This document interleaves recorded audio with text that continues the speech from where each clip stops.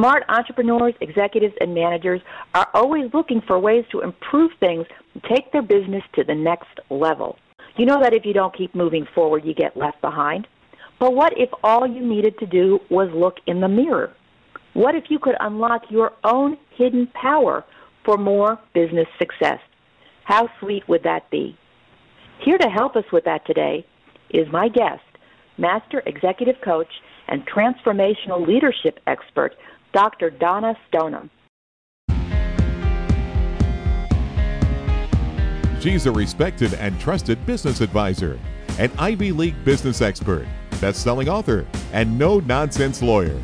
She's Hannah Hassel-Kelchner. Whether you're an entrepreneur or an intrapreneur working for someone else, I want to give you the inside scoop on how to ignite more business success by doing the right things in the right way. Because no one likes getting blindsided by what you don't know but somehow should, or getting stuck paying for it later. Think of it as a mini MBA and School of Hard Knocks wrapped in one and on steroids. This is Business Confidential Now with Hannah Hassel-Kelchner. Brought to you by Business MO LLC. Dr. Donna Stoneham.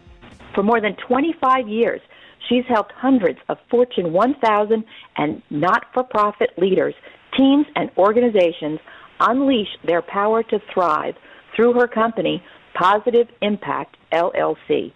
And she's also the author of the award-winning book, The Thriver's Edge, 7 Keys to Transform the Way You Live, Love, and Lead. It's an Amazon #1 bestseller, and it was named by BuzzFeed as one of the 9 awesome books for your kick-ass career. That is terrific, and I can't wait to hear some of her kick-ass advice for shaking loose some of that transformational mojo. So welcome to Business Confidential, Donna. Thank you, Hannah. So appreciate your having me on your show. Oh, this is fabulous. Donna, you've been coaching business leaders for such a long time. Tell me, what inspired you to write The Thriver's Edge? Well, it was a cold and rainy night in Berkeley, California, now almost, 5 years ago, and I was listening to this beautiful song by bluegrass singer Laurie Lewis. The song was called Sirens. And there's some lyrics in the song that said, "Come in, let go, it's what we want. We know it's what you want. It's what we want for you." And I had this sense at that moment that I was supposed to write this book and that I had spent my whole life learning the things I had learned to be able to put this out into the world. And that was the inspiration to write it. And then it came with a caveat, which is before you can write it, you have to live it. So the next year was really spent kind of digging deep into my own understanding and experience of what thriving was and what it wasn't, and how I could articulate that in a way that other people could use it to help them lead the kind of life and have the kind of career they wanted to have. Interesting. Now, in your book, you talk about the 7 keys to improving your ability to thrive, to increase performance and engagement. Just so that our listeners have an overview of that formula for success, what are those 7 keys? And then we'll dive into a few of them. Sure. Well, I think it might be helpful to start with why it's so important. And one of the reasons why it's so important is because only 56% of people in the United States believe they're thriving. And when you look at engagement, only 3 out of 10 workers are engaged at work. And 65% of managers are actively disengaged at work. And so, obviously we have a huge problem. And I think that there are 7 keys that can help people enhance engagement, because when we're more engaged, we're more productive. And the keys that I've come up with, that I've been working with, are trust, humility, resilience, inner direction, vision, expansiveness, and responsibility. And essentially what I mean by those is that you have to have trust in yourself, most of all, in the people around you, and in your purpose for what you're doing, or it's very hard to be able to navigate the world in a way that's where you're actually going to be able to thrive and not just survive. And humility, I really couch in this notion of we have to have confidence. That's critically important, but we display confidence with humility. So it's a paradox, but it's a really important one, that we show up in a way that allows people to have confidence in us and what we're bringing to the table, but that is also comes from a place of humility and not hubris. And then resilience is making sure that our well is full so that we can be there for others in the way we want to be. But as they say in Texas where I grew up, you can't get water from an empty well. So it's a lot of the practices and things we need to do to be able to stay resilient. And then with inner direction, it's learning to really trust our intuition, our own what I call inner compass, and how to follow that more and trust that more instead of allowing everything that happens to us to be predicated on the whims of others around us or on others' expectations of us. And then vision is really learning how to walk into our purpose and the vision and the vision we have for our lives and our careers and the difference we want to make in the world, and how we do that one step at a time.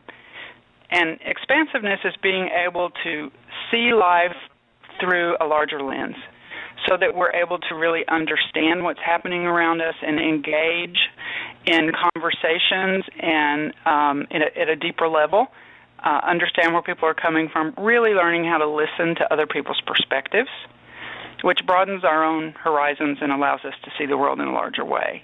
And then finally, and the reason why I start with trust and end with responsibility, is that if we're not responsible for the choices we're making every day in every way, if we're not the drivers rather than the passengers in our life, we're never going to accomplish what we set out to. We're never going to be successful, and we're not going to teach people that we lead to take the responsibility for their own lives and live into that in a way that's powerful and that helps them thrive and that unleashes leadership below us. I love that concept about being the driver and not the passenger in your own life, waiting for things to happen. Now, that's great. In these 7 keys, you start off with trust, and that is one of my favorite topics. Let's dive into that a little bit more. Why is it so critical, and why is it so low in so many organizations? If you look at how teams function, and effective teams, highly effective teams, one of the foundational elements is trust. And when trust is broken or breached, it makes it really hard for people to be innovative, to be creative, to offer their best. And it creates a lot of disengagement. So I think that's why low trust in organizations, has such a detrimental effect. And a lot of times, what I find in organizational life is we often will, without being consciously aware of it, will replicate old patterns from either old work experiences or even family experiences that we've had. So if we've been betrayed, and most of us have at one time or another in our lives, we bring that in with us, and we're less likely to trust other people. So creating an atmosphere of trust where people are able to speak honestly, to have courageous conversations, to step into the fray when they need to, but to do it in a skillful way, is a really important part of building trust.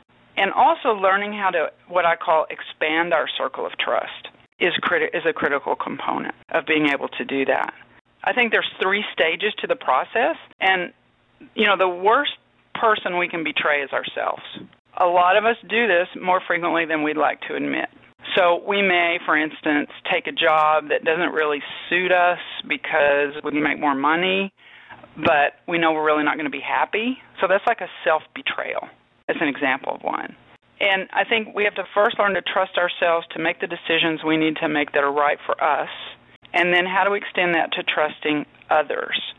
And that's what I call, expanding. It's a two-way street. It's mutual trust and respect is how people are able to navigate and create safe work environments where people are able to really bring their best and not be afraid to do that. So, for example, I worked with an executive coaching client in the technology industry. And generally when I start working with a client, I do a series of interviews with stakeholders to find out, what's the difference between, or if there's any mismatch between that person's intentions and other people's perceptions. And in this case, there was low trust of others for this person. So one of the things that we had to do was to work with him to help him learn to trust himself, because his trust in himself was pretty low. And then we had to work to expand his circle of trust.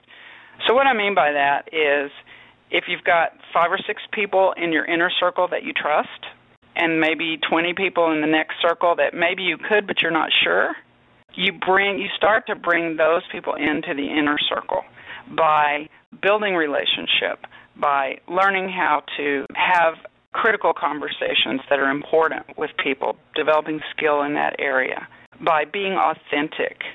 And so these were all things that we worked on with him to help him expand his circle of trust. And he's gone on to become quite a leader in his industry as a result of, for him, working on the trust piece, which was so critical. And how long did that process take? Well, I worked with him for about 9 months. And then he continued to integrate what he learned through, and to this day, we stay in touch, is still really doing remarkable things in the world. And he attributes a lot of that to learning how to integrate his emotional understanding with what I call relational intelligence, and that is how he interacted with other people and the impact it had. So it's really deepening those skills and learning how to trust himself that's really enabled him to move forward in a powerful way. That's fascinating, because I think sometimes when leaders are asked to rebuild or restore trust in a low-trust environment, they expect things to happen very quickly, and then when it doesn't, they get frustrated, fall back to their own patterns, which just deepens the chasm that they're trying to dig out of. I think you're really right about that, Hannah, and I think that when I work with coaching clients, help them understand that we develop as human beings in biological time. So why do we expect that, in 5 minutes we're going to change? We have to change the habit patterns that we have, that, there are practices that change to new habit patterns that will help us show up differently. And it does take time, and it's a 2-step forward, 1-step back opportunity that we have. And it all starts with self-insight and self-awareness. This is fascinating. Let's talk about the humility piece. That was another one of your keys. I find that one fascinating for a number of reasons, because on the one hand, so much of the business press portrays successful business leaders as boastful and larger-than-life figures who never let anyone see them sweat. And yet, some of the other keys that you've identified in your formula, listening and the trust, that's making yourself vulnerable to a degree. How do you reconcile that when you're coaching a client about humility? You talked about confidence, but, for someone that is out there and bragging sort of Donald Trump style, how do you talk them off the ledge?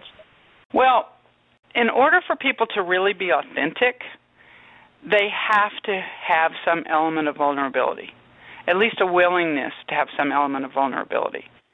And what I have found coaching, hundreds of leaders over the years, is that when leaders are willing to really look at themselves and really be honest and really own some of that, and even telling their people, look, I don't know, but I'll get the answer for you, or I did this and it didn't work for me, or don't repeat my mistakes, it's not going to be helpful. That can be one of the biggest gifts you can give to the people below you. Because when people below you see your humanity and your vulnerability, and I don't mean in a weak kind of way, but I mean in an honest kind of I'm a human being too kind of way, it gives people permission to make mistakes. It gives people permission to learn. It gives people permission to grow in ways that when you have a fear-based environment, don't allow for that. One example of that is I worked with a guy who actually was an attorney and worked pretty high up in an organization. And I asked him one day, he was very boastful, bordering on arrogant, and people were afraid of him. And I asked him one day to talk about his family, and he was telling me he had a couple of little girls. And I said, do you want your daughters to marry someone like you? And he stopped dead in his tracks, and he was like, no. And I said, well, do you think you're that much different at work than you are at home?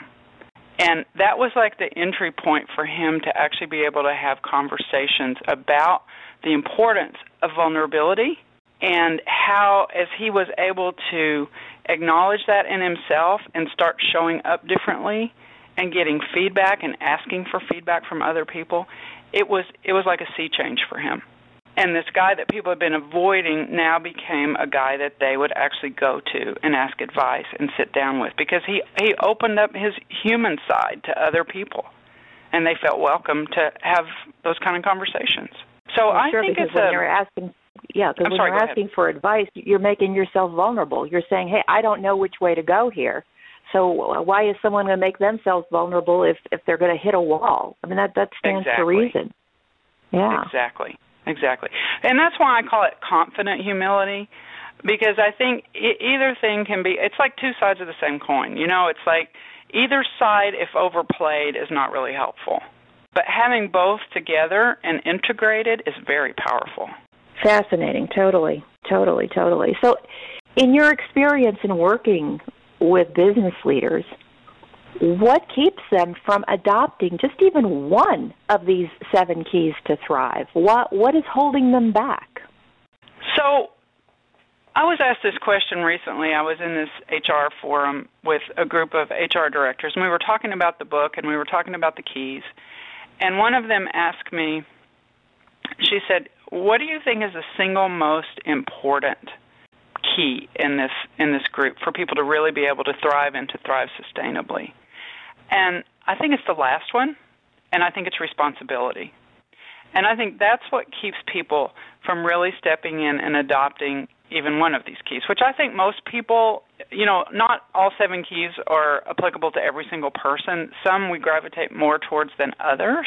For me, it was trust, and it was really learning how to trust myself and really learning how to trust others. And once I was able to really do that, it opened up a whole new world for me. But for others and for most of us, I think that it starts with taking full, unequivocal responsibility for our lives. And we get easily caught in what I call these cultural trances, where we are in whatever organization we work in. And if it's a fear-based organization, we can make the choice at every moment how we choose to respond to that.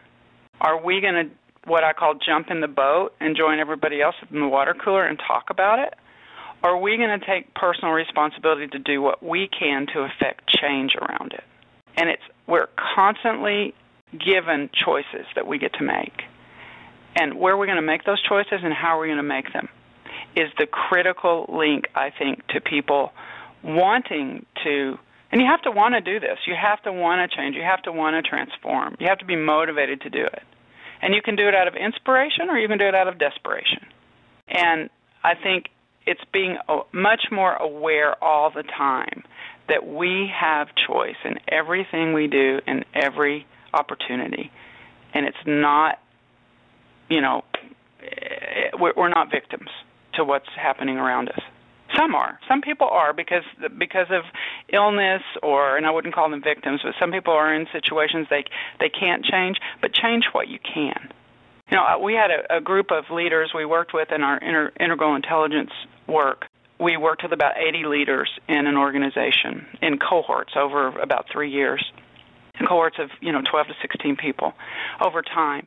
And the leaders in this group, now these were like directors, senior directors, VPs. They said, we have a really terrible meeting culture in this organization. We have way too many meetings, way too many people in these meetings. We're not getting work accomplished. We're not being productive. And we challenged them to be more what we call at cause, to be the drivers of this thing, to change this in their organization. And that group of leaders went out there and changed it. They changed something that they thought was intractable in their culture because they really had the power to do it when they took the responsibility to make it happen. So those are the kind of things I think that responsibility is absolutely critical. It's like owning it and doing something about it and creating change wherever you can in a powerful way. And how would you apply this to, say, a smaller business owner or an entrepreneur or even a startup? I think it's creating a culture of responsibility. And by that I mean you push decision-making down to the lowest level where it's appropriate in the culture. You allow people to learn and grow from their mistakes so that they can do it better the next time. So you really do create a learning culture in organizations rather than a punitive culture. I think that's critical to helping build responsible organizations. You articulate clearly what expectations are, and you have accountabilities in place for when those expectations aren't met. And it becomes people in the organization holding each other and, most importantly, themselves accountable for meeting those expectations. So I think that particularly in flatter organizations, in new organizations, in startup organizations, in small companies, you have to really use every resource you have very wisely and effectively and keep people as engaged as possible. So do everything you can as a leader to really call that out in people, to call out their wisdom, to call out their expertise, to call out their genius in the organization, and let them use it. Those are those hidden assets. That's the hidden power. Just you have to tap into it. If Absolutely. only they allow it. That's the key to the leadership. And you have to, the most important thing, Hannah, I think, is as leaders, we have to model this every day. If we want people to be vulnerable, if we want people to be innovative, if we want people to be trustworthy, we have to be vulnerable, innovative, and trustworthy ourselves. We have to be engaged. And that's where it comes to this, really accessing and building on all the different intelligences that are available to us as leaders and using those and integrating those in a powerful way. And you just put finger on this important word, power, not to abuse the power. Yeah, exactly. I see this as really about unleashing power, and that's very different than trying to exert power. It's a very, very different equation. Well, because you're unleashing the power of the talent pool, which so many HR leaders talk about, as opposed to, do you know who I am? I've got the corner office. Here's my title. Or even somebody in a successful startup, I created this, I that. It's not about you. It's about the organization and the people that have helped you succeed. And the more you suppress that and fail to acknowledge that, the less they're going to be willing to help you move forward. They're not going to be as invested in your success. They're not, and they're going to be disengaged because they're not able to bring their best, right? And especially if you're talking about millennials. I think with millennials, it is so much about contribution and what kind of difference they can make. They're not as motivated as a rule, I'm not saying everybody's this way, by how much money they're going to make. Yeah, the money's important, but it's like a byproduct of being able to really offer everything you can bring to the party. And when that gets truncated or that gets squelched in some way, that's when people get disengaged, and they don't want to be there anymore. And that's when productivity really, is lost in a significant way. And we're talking about $350 to $450 billion a year we're losing in productivity due to employee disengagement right now in the United States. I prefer to think of it as mismanagement, because that is productivity that they're willing to bring to the table, but the managers and the supervisors, the business owners, aren't tapping into it sufficiently. In which case, and it's so easy for the employees to say, well, if I can get by doing this and get paid the same, why am I knocking myself out? It's not being valued. It's not being appreciated. So why am I doing it? So they go by on less. And that means the organization's not getting the full value of what they can bring to the table, and they're not growing as an individual. The one thing about employees, it's the one asset that can appreciate over time instead of depreciate. Yes. Absolutely. Tended well. Yes. Which is what we're talking about here, right? And that all starts with the self-awareness and the self-insight and the willingness of the leaders who lead those teams and lead those organizations to take ownership of themselves, of their impact. Is it a positive impact or a negative impact? And what are they going to do to change that if it is a negative impact?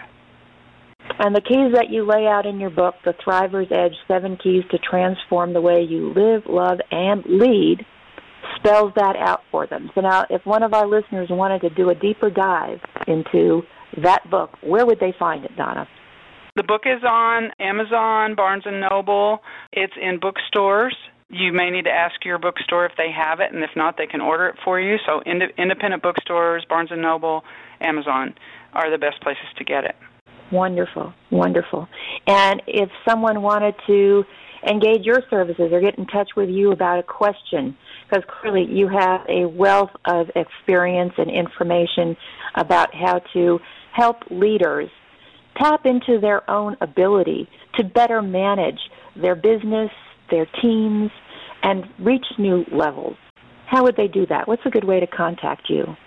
Probably the best way is through email, donna@positiveImpactLLC.com.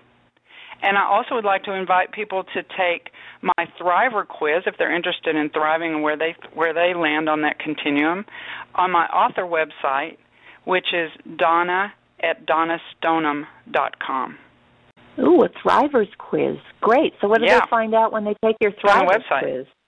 So it will actually give them a readout of where they fall on the continuum of thriving. And it's quick. I think it's 12 questions, or it's very short. They'll get a readout back of the score and what that means with respect to where they are in the continuum of thriving. So if you go to my website, donnastoneham.com, to the tab that says The Movement, and you click on that, then you can scroll down and there'll be a place to take the quiz.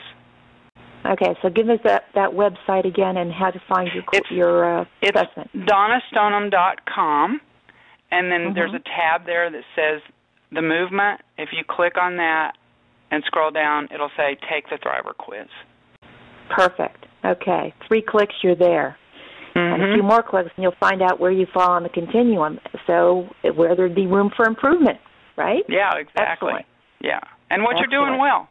You know, it's all about what you're doing well, too, and how do you leverage that? And keep doing it better. Well, we're just about out of time, Donna, and I could talk to you for another hour about this topic because I truly think it's fascinating. Leadership is one of my favorite areas, and how people can help their team do better, do more, help their clients, customers, patients achieve greater health, wealth, and success.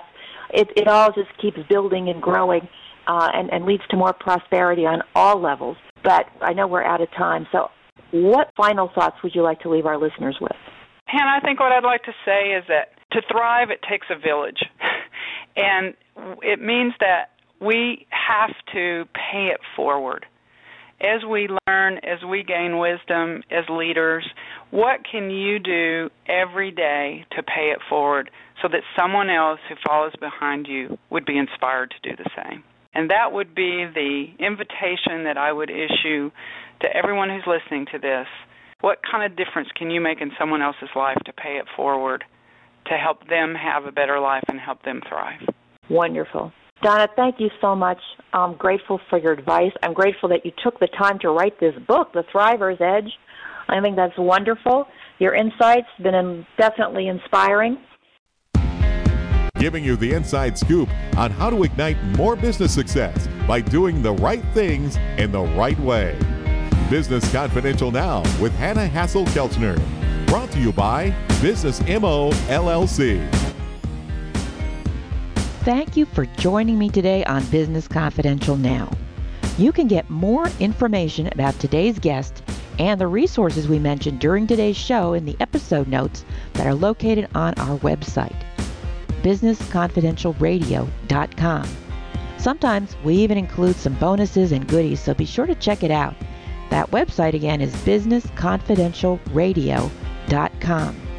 And also don't forget to subscribe to the show. That is the easiest way to keep up with the show and our guests, those thought leaders, experts, and authors who are transforming businesses behind closed doors around the world. Let them help you, too. Subscribe today for easy access to the business information you need to succeed. You know, the reason we call the show Business Confidential Now is because you don't have time to wait, so just do it. Subscribe now and leave a review. We want to hear from you. We want you to be part of our growing Business Confidential Now family. Tell your friends and colleagues so they can subscribe too, because the more subscribers we have, the more great guests we can bring you, and the more business intelligence you'll have available to ignite and fuel your continued business success. Have an idea or a topic, a guest that you'd like to hear on Business Confidential Now? Contact me at the website, businessconfidentialradio.com, and connect with me on social media too. We'd love to hear from you and stay in touch. Next week, Business Confidential Now with Hannah Hassel-Kelchner will be back with more of the business intelligence and inside scoop you need to succeed. Till then,